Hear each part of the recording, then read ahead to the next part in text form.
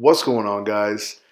I'm really excited because today we've got Dr. Tommy Lundberg on the episode, and we're going to be discussing transgender women in competitive sports. Now, this is obviously a very contentious topic, and there's a lot of miscommunication as well as misunderstandings on both sides. So what I wanted to do was get Tommy on so that we could discuss some of the finer points about differences in physiology and determine whether or not transgender women actually do have a competitive advantage against women. Now, I want to be very clear, we are not going to discuss ethics or policies. We're just going to stick to the physiology and the differences between males and females and transgender women and biological women. So first off, Tommy, thank you so much for jumping on the episode. It's great to have you here. Can you quickly give yourself an introduction for those who maybe aren't familiar with you? Yeah, sure. Thanks for having me. I'm based in Stockholm, Sweden. I work at the Karolinska Institute. I've done that for 7 years. So I defended my PhD 7 years ago at Mid Sweden University in sports science. My thesis was focusing on muscle adaptations to training and specifically concurrent training, so the combination of endurance and strength training. So I guess the core focus of my research has always been centered around muscle physiology, adaptations to training, and things like that. And now, a couple of years ago, we also got the opportunity to sort of apply that type of research in a broader context, which is this topic that we're discussing today, the transgender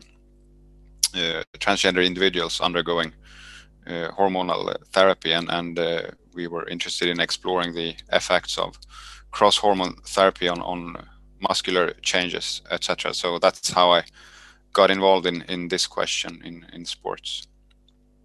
Yeah, it's definitely a really interesting topic. So to dive right in, can you explain what sexual dimorphism is and how that relates to athletic development?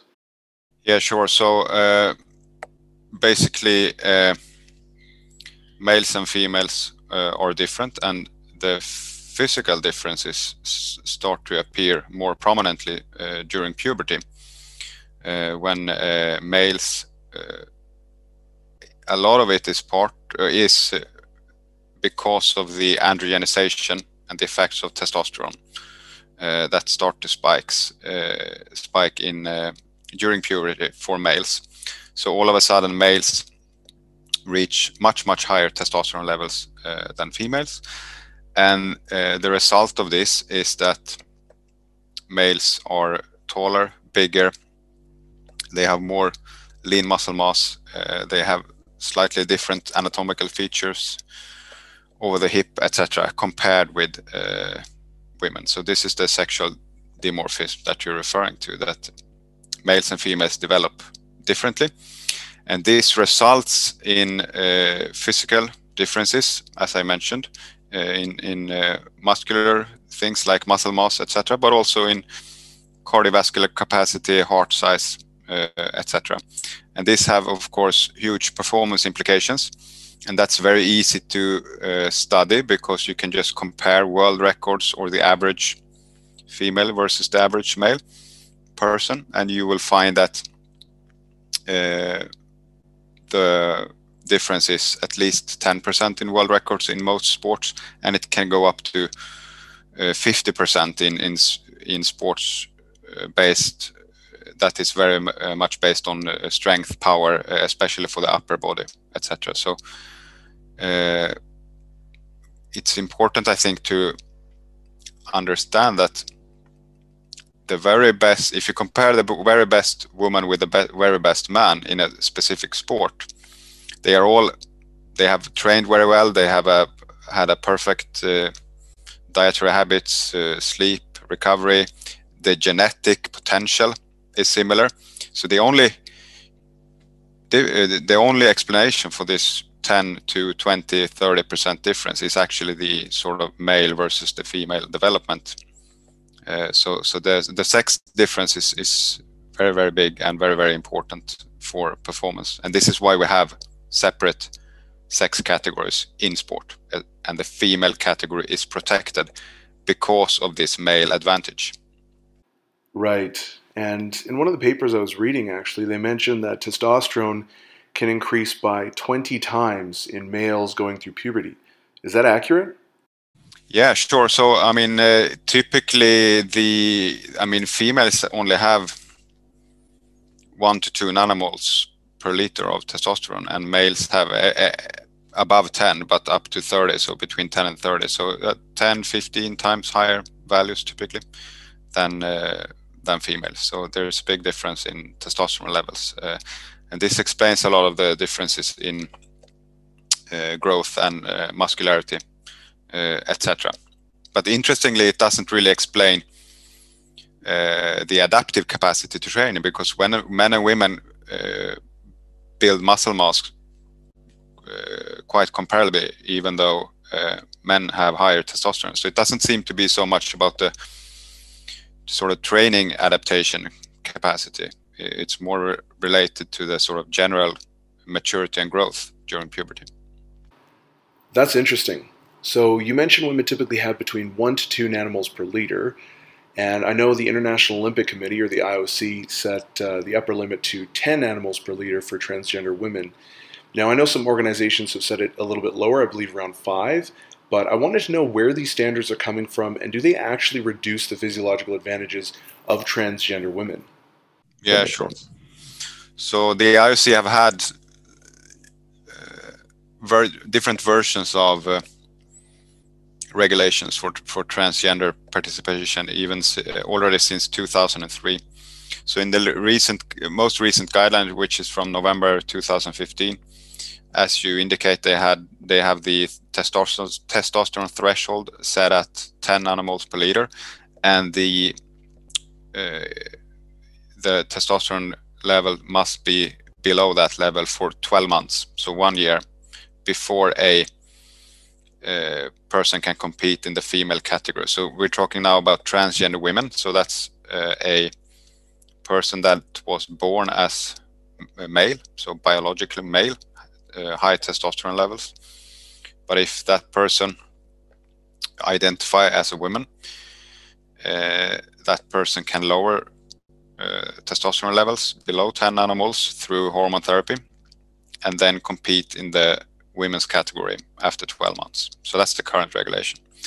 The interesting thing is that I have not heard or seen a sort of rationale or an explanation for the regulation when it came out. So the IOC have never, to my knowledge, communicated the reason for 10 nanomole, the reason for 12 months, and the sort of physiological explanation for why they believe that this regulation would level the playing field, because that's the intention, right? So what the IOC say and do state very clearly in the guideline is that it is important insofar as possible to include transgender individuals in sports and in the category that they wish to compete in, but that cannot be done unless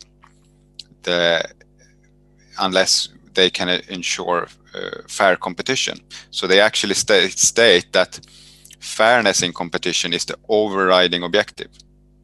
So that means that fairness comes first, according to the IOC policy. So this means that the therapy, the 12-month therapy, to be under 12 or 10 nanomoles, that must reduce the performance advantage. Otherwise, fairness is not achieved, and that's the problem right now. So the studies to date show that the hormone therapy, testosterone suppression, estrogen replacement, it reduces testosterone levels very effectively. So that's no problem. And with that sort of typical treatment, you go way below 10. In our study, for example, they're around one nanomole. So that's not the issue. So the issue is that the therapy is not very effective in reducing the male advantage. So typically we see changes in muscle, or decrements in muscle mass around 5%. Similarly, small changes in strength. Now, this is on untrained people, but it sort of shows that the physiological effects alone of the therapy, if you just disregard what would happen with training and stuff. If you just look at the hormone therapy, it seemed to reduce muscle mass around 5% in these transgender women. So which is only about 1/5 of the initial advantage, because males are 40-50% stronger and they have 30% more muscle mass. So it reduces a very small fraction of the advantage. And that creates this problem that you have sort of scientific arguments to propose that fairness is not guaranteed with this therapy. There is still a potential advantage of having been biologically male and then transitioning to a woman. Yeah, so when I started diving into the available research, I was pretty surprised by how significant the advantages were. I know in weightlifting, I saw the male advantage was 30%, and in powerlifting, it was as high as 60% in some cases. And even in some of the research I saw, hormone therapy that extended beyond 8 years, the advantage here was only reduced by about 5%, kind of similar to what you had mentioned. Now, I also wanted to discuss the age that individuals transition. I've seen research showing performance differences before puberty still being about 9 to 16%, so quite a bit smaller, but most of the performance benefits appear to come after puberty. So I was wondering how much of a difference that makes in terms of the time that individuals transition. Sure. So I think what you can say is, I mean, the performance difference between boys and girls before puberty is certainly smaller than the differences we see in after puberty. That's one thing. And I think they are also more inconsequential. So there are examples when a girl has had the sprinting world record for age 11, etc., for example. So more inconsequential. There are studies, and we cite that in our literature review on the topic as well, that show differences, average differences, even at very young ages in terms of throwing capacity, jumping, etc. So there could be differences. They are certainly smaller. I think sometimes it's not. I don't think we can be entirely sure that that the full potential difference is explained by biological factors. There could also be, social, cultural factors in the upbringing of boys and girls and these kind of things. So certainly the implications of the potential small male advantage even before puberty is not, I mean, by far not as, important as the consequences after puberty. Right. And so what would some of those like sociocultural differences be? I mean, that's certainly out of my expertise, but it can be, things like how girls are raised, how boys are raised, these kind of, stuff that is, hot in discussions as well in the society, gender roles and expectancies of what it means to be a boy, what it means to be a girl, what kind of activities you should do, if the opportunities are equal or not to play sport, train sport, do they have access to the same training, do they have the same sort of training opportunities, do they have equal coaching, etc. So, but again, slightly outside of my sort of research, but clearly those are factors that could be discussed as potential factors as well, contributing to differences. So some of the research I've read has shown a significant synergistic effect that wasn't really explained by differences in strength, power, or levers alone. So for instance, I know throwing was a big one, and even one paper that was looking at punching power actually showed a 162% difference in punching power between males and females. So I was wondering if you'd be able to touch on this and just kind of shed a little bit of insight on why this might be happening. Basically, if you look at the difference in muscle mass, if you look at the difference in strength, etc., you don't really reach 160%, right? So probably this is due to the combination of all the different factors. You mentioned some of them. So muscle mass, could be the anatomy of the upper body, it could be lever arms, it could be, tendon properties, connective tissue properties, it could be muscle architecture. So several factors where males have an advantage. If you combine them, the average the net effect of all these advantages results or culminates into a very big advantage in this case in terms of punching power, and that's my best explanation. And I haven't really tried to sort of break it down to some kind of mathematical model to make it to make the equation make sense. I do trust the study and the sort of data. I don't think there's a lot of studies though measuring these more complex sport-specific actions like a punching motion, for example. But clearly, when you add different factors together, the net results become, very big performance difference between men and women. I think it's the same in team sports, to be honest. I mean, because you cannot really attribute the big difference between men and women in for example, I was a footballer myself, so in Europe, so that means soccer in North America, right? So we know there, for example, that the Swedish women team are among the best, and they are beaten comfortably by the Stockholm County under 15 boys, for example. And we know that the American soccer team, the women's team, they are probably the best team in the world. They were beaten by Dallas under 15 comfortably as well. And these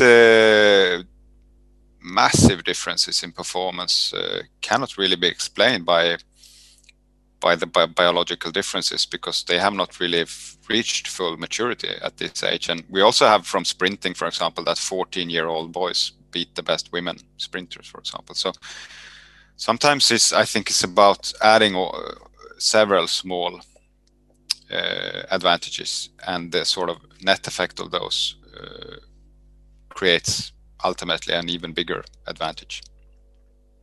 So one of the interesting things I drew from that paper was that physiological determinants for high performance can really change dramatically depending on the sport. So for instance, power to weight ratios, upper versus lower body distribution and muscle mass, things like tendon stiffness, reaction time, and so on. So I wanted to know, are there differences in muscle density and tendon stiffness between males and females?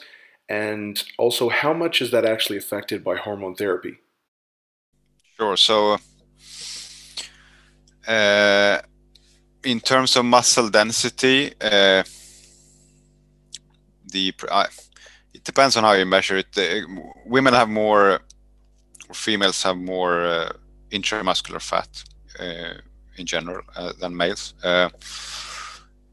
If you measure the protein concentration and stuff from a muscle biopsy, I think it's pretty similar. So I don't think there's a huge difference in contractile density, for example. I think that's pretty similar if you just compare it with the square centimeter or square millimeter area on the muscle. I think the contractile density is fairly similar. Women do have slightly more intramuscular fat. In terms of tendon and connective tissue properties, in our review, we do cite some studies indicating that males have an advantage there in terms of cross-sectional area of the tendon, and also the stiffness, which is important for force production. With hormone therapy, we don't really know what happened with tendon and connective tissue. Nobody has studied that, so we can't really say what happens there. There doesn't seem to be a substantial change, given that muscle strength per se is not changing that much. We do see in our study on transgender people, I think it's the only one who has looked at fat infiltration, and we do see a reduction in fat infiltration. They become actually more like the female reference levels than the male reference level after hormone therapy. So there does seem to be a reduction in fat infiltration, but again, that doesn't seem to translate to any big difference in or change in strength, for example. So, but yeah, very few studies have looked at that. So it's more most of the studies looking at longitudinal changes in transgender people have looked at lean body mass, hemoglobin, some has looked at strength, etc. But it's more these sort of more gross, crude measures of body composition, basically. And I know one of the subjects that kind of comes up is bone mass and bone mineral density, and how that's potentially negatively impacted by some of these hormone therapies that are going on. And I've seen different research on that, and I remember when I was reading your paper as well, you guys definitely discussed that, and I was wondering if you could talk on that, and also just sort of relate it to performance. So how does bone mass, how does like skeletal morphology in general impact performance in a variety of different ways? Yeah, I mean, a lot of that I don't think we know exactly, but our conclusion from reviewing the literature was actually that bone mineral density doesn't change significantly with the hormone therapy, and it makes sense because on a mechanistic level, estrogen is very important for bone mineral density and bone mineral or bone remodeling, and actually they get supplemented with estrogen. So it makes sense actually that bone mineral density doesn't change. So that means that they sort of maintain the bone densities, the sort of anatomical features of the skeleton, because obviously they don't reduce in height, so they are equally tall, etc., that they were prior to transitioning. So, and this it can be an advantage in many sports, like men have a narrower pelvis, probably better anatomy and biomechanics for some sports. I guess it's possible to find sports where it could be a disadvantage as well to be big, for example, of course, but in general they maintain the structure that they have on the bones, and that could of course as well then translate into performance advantages. Yeah, and I mean that makes sense because from one of the follow-up papers that I saw as well, there didn't really seem to be an increase in fracture rates when they were looking or following trans women over a 12-month period of testosterone suppression. So that does seem to kind of make sense then. Yeah. One thing that I was actually curious about was how like bone geometry would impact injury rates. So specifically for like, let's say lower knee injuries or something like that, or sorry, lower rates of knee injury. Yeah, I remember I was trying to sort of read a bit on that when we did the review paper, because this is probably slightly out of my expertise as well, and I think it was difficult. I mean, there are some review papers suggesting that there are differences in injuries between men and women.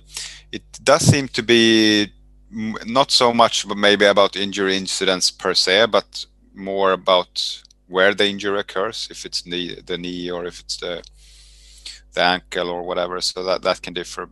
We certainly know in some team sports, like in soccer that I'm familiar with, that ACL injuries to the knee are much more common in female players compared with male players. I think it's like a 6 or 10-fold increased risks because of the different Q angle and pelvis width and stuff like that. So I think this differs between different sports probably, and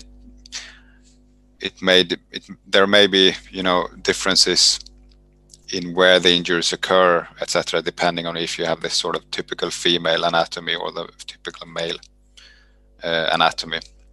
I don't think the sort of injury implications are as sort of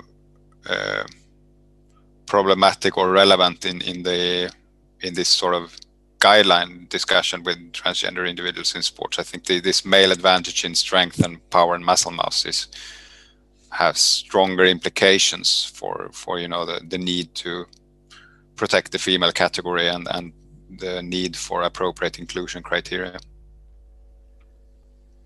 Okay, so you don't necessarily think that it would confer a potential protective effect against injuries over females necessarily? It could be in some sports and some at some injury sites, but then again, there may be other injury sites that are more common in males and stuff. So I'm not sure. But to be honest, I'm sure there are other people in the world that could answer that better, probably. But the thing is also that we don't really know, right? We're sort of speculating based on what we know from physiology and from the effects of hormone therapy and from reported injury sites and injury frequencies in sports. But we don't really know what happened with the injury risk in transgender people undergoing the therapy. Right, that makes sense. And so one of the things that I was interested in as well is I remember that one of the studies that I was looking at was talking about there's sort of a bit of a disassociation between losses in muscle mass and reductions in strength. And it didn't necessarily seem that they had like a linear relationship. The one that I'm looking at in particular, let me just open it up. Oh, actually, this is your review paper. And essentially, one of the things that I found interesting was reductions in muscle mass, like I mentioned earlier, didn't necessarily seem to equate to an equivalent loss of muscular strength. And I just wanted to know why that might be. Yeah, sure. So,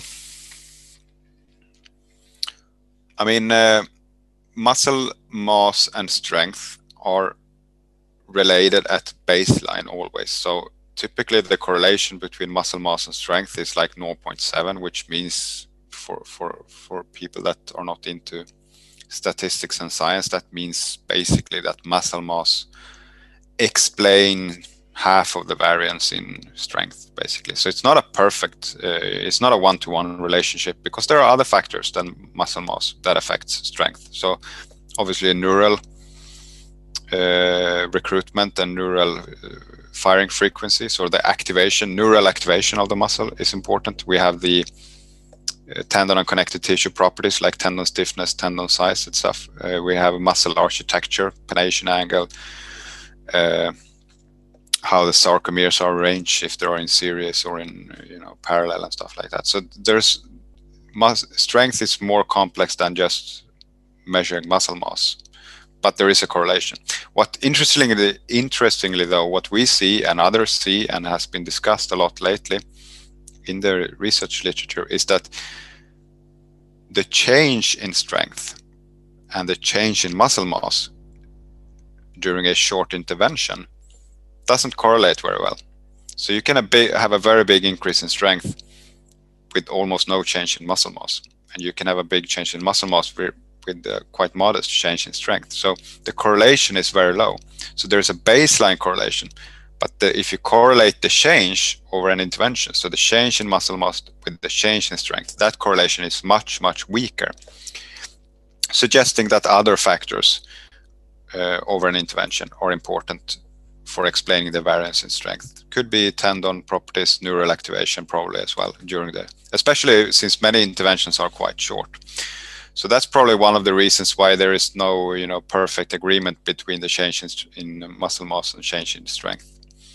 I think it could I think one potential factor a little bit as well could be that most of the longitudinal studies on transgender people so far has been on untrained people.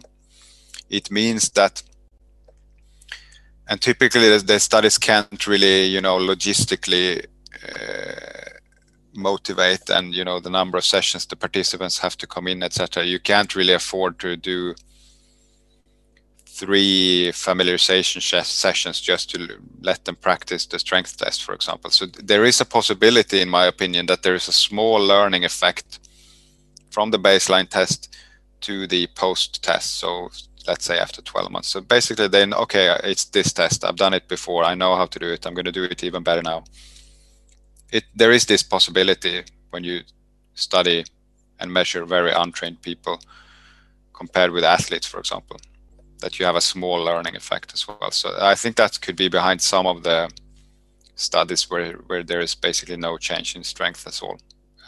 My sort of gut feeling is that I think both muscle mass and strength are affected fairly similarly by hormone therapy. So a small reduction. Right. And so you actually mentioned something that was pretty interesting about most of the research being on untrained trans women. And I was curious how that might change depending on their level of training. So generally speaking, the common assumption is once you go on hormone therapy, your performance is going to decrease. It's going to see a marked decrease. However, that's not necessarily the case, and performance reductions aren't necessarily inevitable, especially depending on the level of training experience the individual has, what level of athlete they are, as well as even the efficacy of their program. And I think you mentioned the specifically the program, the quality of the program in your review paper as well, because it's not only possible, but it's been demonstrated that several individuals, once they go through this, can continue making progress beyond their previous athletic ability. And so I was wondering why that might be, and some of the additional variables, I guess, that could influence an individual's ability to make progress, increase strength, increase speed, increase running performance, whatever it might be, pre and post hormone therapy. Sorry, I know that was like a really broad question, but yeah, sure. But it's a very interesting question because, and it has been discussed a lot. And I was involved in this sort of expert group that presented the scientific data for World Rugby before they sort of their policy group took the decision to not allow transgender female rugby players to play in women's rugby. And this was discussed there because obviously it's a problem from a sports perspective that we have no scientific information from studies on athletes, which is kind of obvious. There are very few, and they have not been, studied in research. So the information we have is from untrained people. So, and that has also been one of the major critiques towards World Rugby and towards, basically, so that the people that argue that transgender women should be included, they claim that, the research has not been done in athletes, so the research is not relevant. What I argue is that the research is very relevant, but yes, we acknowledge that it has not been done in athletes. But what you must ask next then is, so how would that differ then? What would happen in athletes? So what some people seem to think is just that, okay, there are athletes, they are more trained, so they're going to lose more.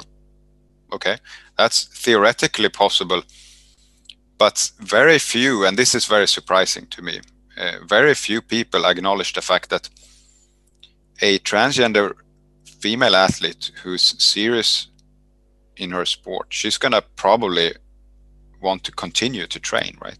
And maybe even do everything she can to minimize the negative effects of testosterone suppression. So that means undergo intense resistance training, high protein diet, creatine supplementation. There are a lot of things you can do to optimize the maintenance of muscle mass.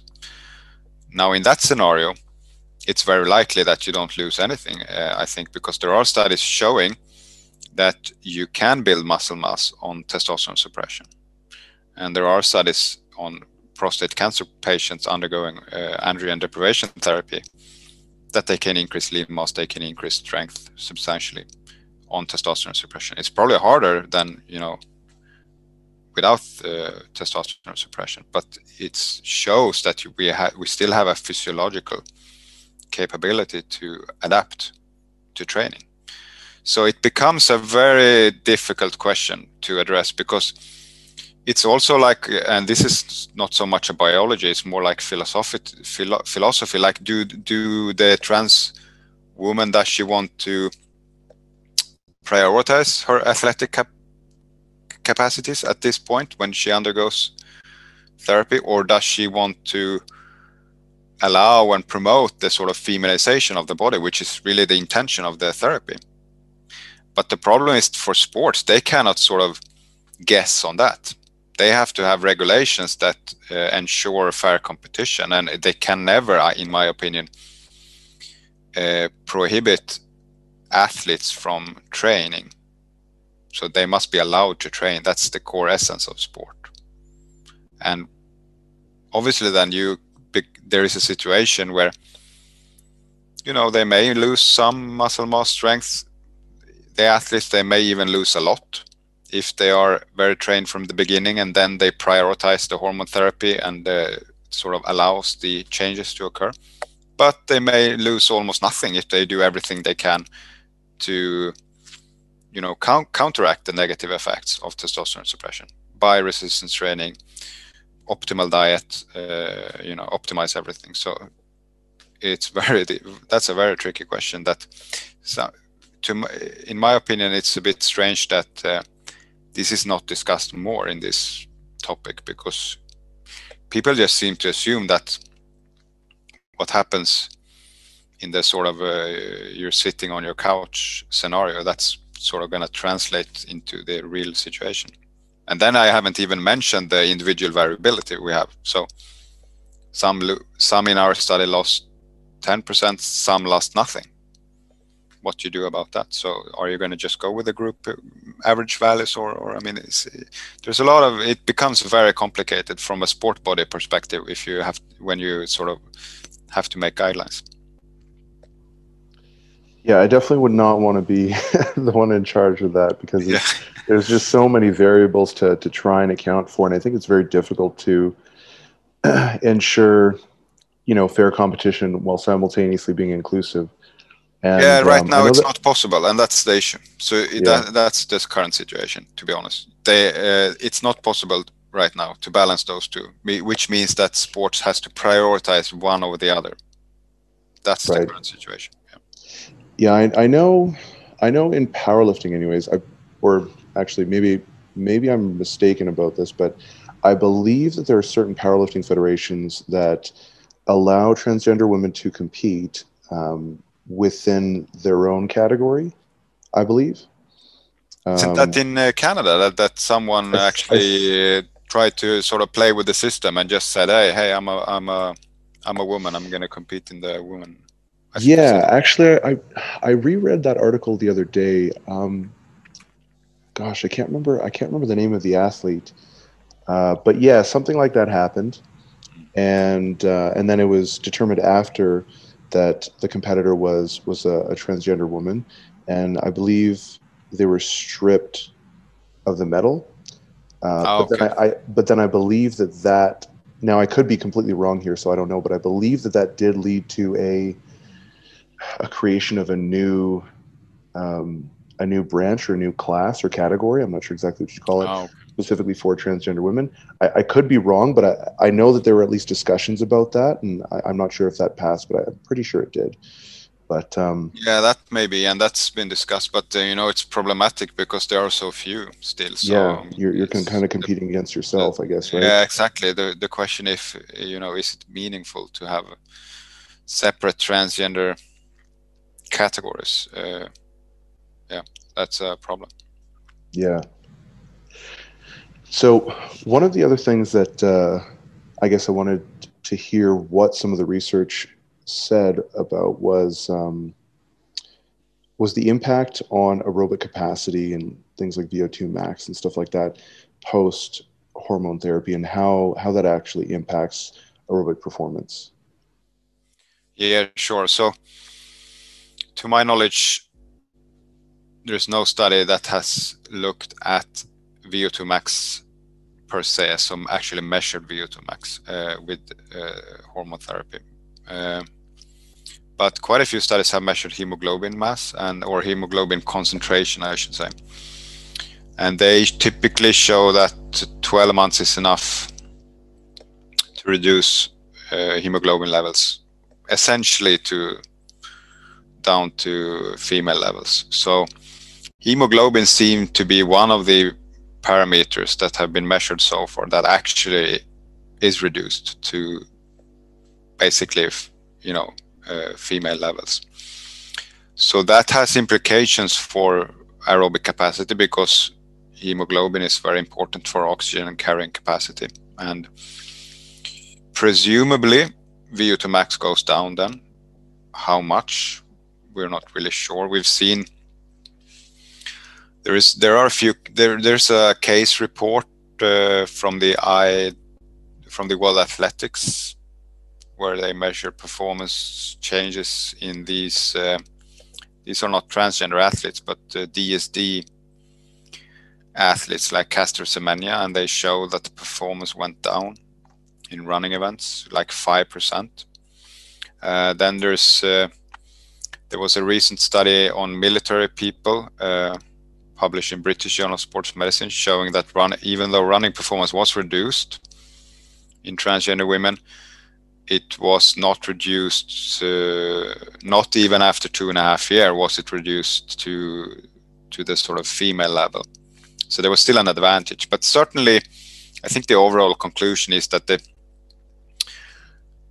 males and females or transgender women, if you compare transgender women post-transition, post-hormone therapy with sort of reference women, there is sort of more, they are closer to parity and closer to fairness compared with strength, muscle mass, and these measures. Is the advantage neutralized completely? I don't think it is, at least not after 12 months. It could be after several years that that's the case. But this is just showing that each sport is different depending on which key physical determinants we play with in the different sports. So actually, what we say in the later part of our review is actually that it doesn't make sense perhaps to have the same transgender guidelines for all sports, because they are different, and there may be a few sports where fairness could be achieved after a couple of years maybe, but then there are other sports where probably it can never be achieved. And then you have some sports like rugby, American football, contact collision sports, boxing, wrestling, whatever, that there are also safety concerns. So then you're not only balancing fairness and inclusion, you're also balancing with safety and player welfare, which is very important. And that was actually deemed to be at the highest priority for World Rugby, for example, when they took the decision to ban transgender players or transgender female players from the women's category in elite rugby. More on the aerobic side, would some of those differences be, like, I know hemoglobin changed, like you mentioned, but then would some of those differences in terms of preservation be from kind of peripheral factors like capillary density, like total blood volume, the size of the heart, and like just kind of things like that, like the previous physiology of the individual prior to hormone therapy? Yeah, I mean, I guess heart size is not going to change that much. I think blood volume is probably reduced because you have this, quite marked decrease in hemoglobin concentration, and that indicates to me that hemoglobin mass is probably reduced as well, and then probably plasma volume as well. So I think nobody has measured blood volume. We can do it in our lab, and we're sort of planning to do it on if possible on transgender cohorts in the future. But and blood volume is very important for VO2 max and for the stroke volume, more important than many people realize, because the heart cannot work alone to produce a high cardiac output. It needs to be filled constantly with the venous return. So a greater blood volume means greater VO2 max generally. And if you take away the blood volume, or if you take away the increase in blood volume with training, for example, you also reduce VO2 max to the same extent actually. So I think blood volume is important. But then you have, things like how does fat mass change and how does that relate to running and aerobic performance, and does that differ between cycling when you lift up your body weight compared with running, for example? You have the anatomical advantages potentially in running that you may not have to the same extent in cycling. So I mean, endurance performance is under research in that sense. We do have the study on the military persons, as I said, suggesting that there was still an advantage in running. It was 1.5 mile running performance. Cycling, we don't know, but I presume it's probably quite similar. It's determinant of, well, it's sort of power production, I guess, in the legs as well, which sort of speaks in favor for the advantage of the male puberty, and then you have the aerobic capacity, which is probably reduced. The question is, how much is it reduced, and how long time does it take to be reduced so much that you can actually claim fairness to be achieved?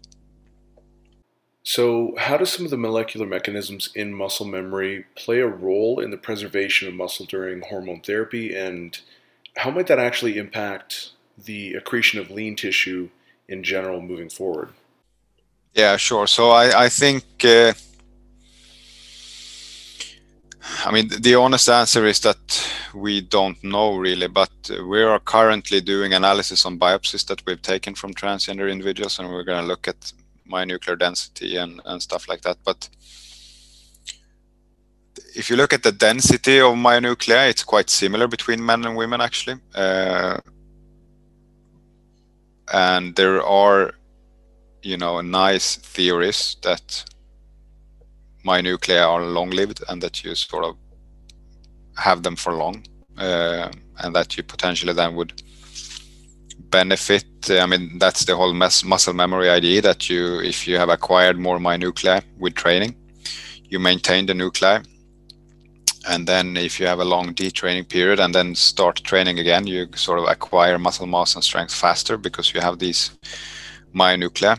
This idea has been challenged very recently by some really good scientists, in my opinion, showing that they may be lost actually with detraining. So there's debate ongoing on that topic, and I think that the public or your sort of popular scientific view of muscle memory is a very attractive hypothesis. I think people believe it's more sort of cemented than it actually is, this theory. In my opinion, there are some studies supporting it, but there are probably even more studies not supporting it. So I'm not sure it has a big role in this, to be honest. I know that's we touched upon it in our paper, a few sentences. I know that other papers have discussed this even more, as maybe even as the primary reason for why this advantage would be retained, and stuff like that. I'm not convinced yet that it is the mechanism. It may contribute, but I don't think it's the key mechanism. So during testosterone suppression therapy, I know that estrogen is intentionally increased. Now, can you speak on the impact estrogen might have on anabolic signaling? And also, could that have a protective effect on muscle mass? Yeah, that's one mechanism that I believe more in, that actually estrogen is anabolic. And we know that estrogen has a positive effect on muscle mass generally, like if you look at hormone estrogen replacement therapy after menopause, for example, in women, it has a protective effect on muscle mass. And there are also other experiments in animal models showing that estrogen is anabolic. So it could be that estrogen sort of rescues some of the negative effects of the testosterone suppression, sort of balancing it up a little bit. So that's a possibility, and that's potentially a contributing factor of why muscle mass doesn't change more than just a few percent after 1 year. I think that's one potential mechanism.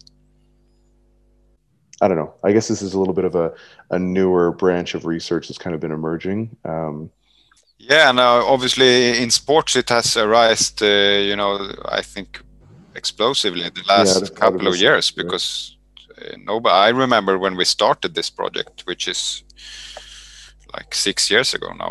I didn't even think of it in terms of sports at that time, actually, because all of these studies, including our studies so far, the primary goal has not been to study the implication for sports. It's been to study, clinical implications of transgender hormone therapy, potential risks, what happens with physiology, what happens with bone mineral density, do they have increased risk of fractures, do they reach their body composition goals. So the questions so far have been mainly clinical, actually, and not related to sports. Could you just give like a brief overview of the current literature, just to kind of summarize everything that we talked about, and maybe, even some things that maybe I didn't ask, that's related to this subject in general? Sure. So in terms of the research, there are 13 longitudinal studies so far that have included transgender women and studied some aspects of physiology related to performance, mainly lean body mass, muscle strength, hemoglobin, I would say, those parameters.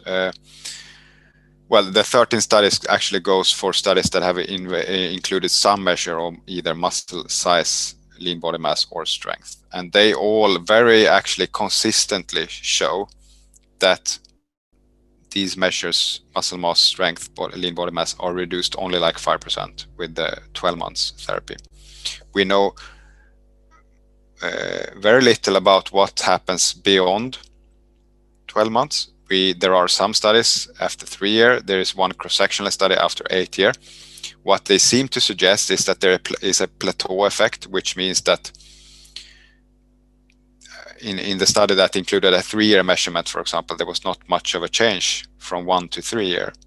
So this seems to indicate that the changes occur fairly rapidly. The small changes occur fairly rapidly, and then there's a plateau. And even in the cross-sectional study, looking at 8 years, they were still, I think it was 25% stronger than reference women, for example, on average, the transgender women. So that's the status right now. Everything we have so far suggests fairly small changes.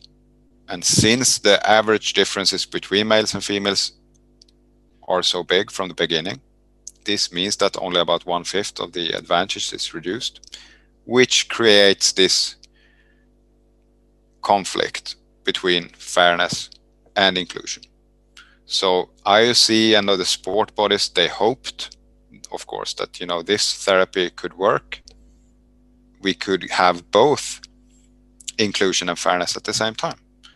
But currently the situation is that they don't go hand in hand. So sports need to prioritize. And this is, as you started this pod by saying, this is very, an emotive topic now and sensitive and discussed a lot because it's basically a colliding rights issue. Women have the right to have a protected category. Transgender people should be respected and they should also be allowed to play a sport. The question is, can it be done in the category they identify with, or can it not because of the biological sex differences and the implication for performance? But I think otherwise I think you covered most of it. These are, I mean, I'm a biologist and physiologist and sports scientist, so I'm mainly, focusing on those. So obviously there are, legal, ethical, social aspects of this issue as well, which makes it even more complicated. Yeah, it's definitely a really contentious subject. I guess honestly the intention of this podcast was I've just seen a lot of people talking about these things and kind of, in my opinion, doing a pretty bad job on both sides, right?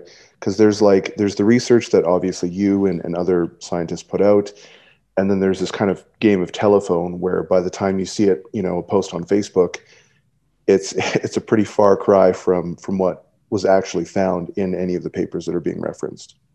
So the intention was more so just to get good quality information out there about the subject and say, okay, where does the research, put us right now? What are some potential directions of research moving forward? And what are the implications for trans women and just competitive sports in general, and in the landscape fairness, and kind of answer some of these questions without going too much into like ethics and Yeah. things like that. Just kind of strictly trying to stay into the more biophysical side of things. But are you working on any research at the moment with this? Yeah, sure. So we're actually still running the study. We have some of the participants or patients. They have been several years now on hormone therapy. So we are planning to do a 5-year follow-up, and some of them are close to that mark now. We're actually planning on scanning them. Some of the first patients even a few months ago, but actually the sort of pandemic have created some problems to bring in people to the lab. But so that's what we're doing. We're planning a 5-year follow-up. We're also doing right now analysis on muscle biopsies that were collected. So we will, in the future, publish on what happens with fiber size, myonuclear density, capillary density, satellite cells. So basically to try to get some more mechanistic information of what actually goes on in the muscles, and potential explanations for their findings. And this is interesting not only we've focused everything here on transgender women, but obviously in transgender men as well, who increase a lot in muscle mass and strength. What are the mechanisms at the sort of muscular and molecular level explaining those marked effects from testosterone, for example? Yeah, that's really interesting. I would definitely look forward to reading that once it comes out. So we're kind of getting past the hour mark, and I definitely want to be respectful of your time. So where can people find you? People can find me on Twitter and Instagram, where my name is TL Exercise on both those platforms. And through my institution, Karolinska Institutet, you can also find my email on the website. Awesome. So all that stuff's going to be linked up in the show notes, guys. Thank you so much for jumping on, Tommy. It was really awesome. Super, super interesting conversation. And I loved your paper. I spent the last couple of days just kind of going through it and reading some of the citations. It was really, really interesting. I was actually shocked by quite a few of the findings that you had pointed out in there. So yeah, thanks so much for doing the work. Thanks for jumping on here and kind of sharing this great information with everyone. Yeah, thank you for having me.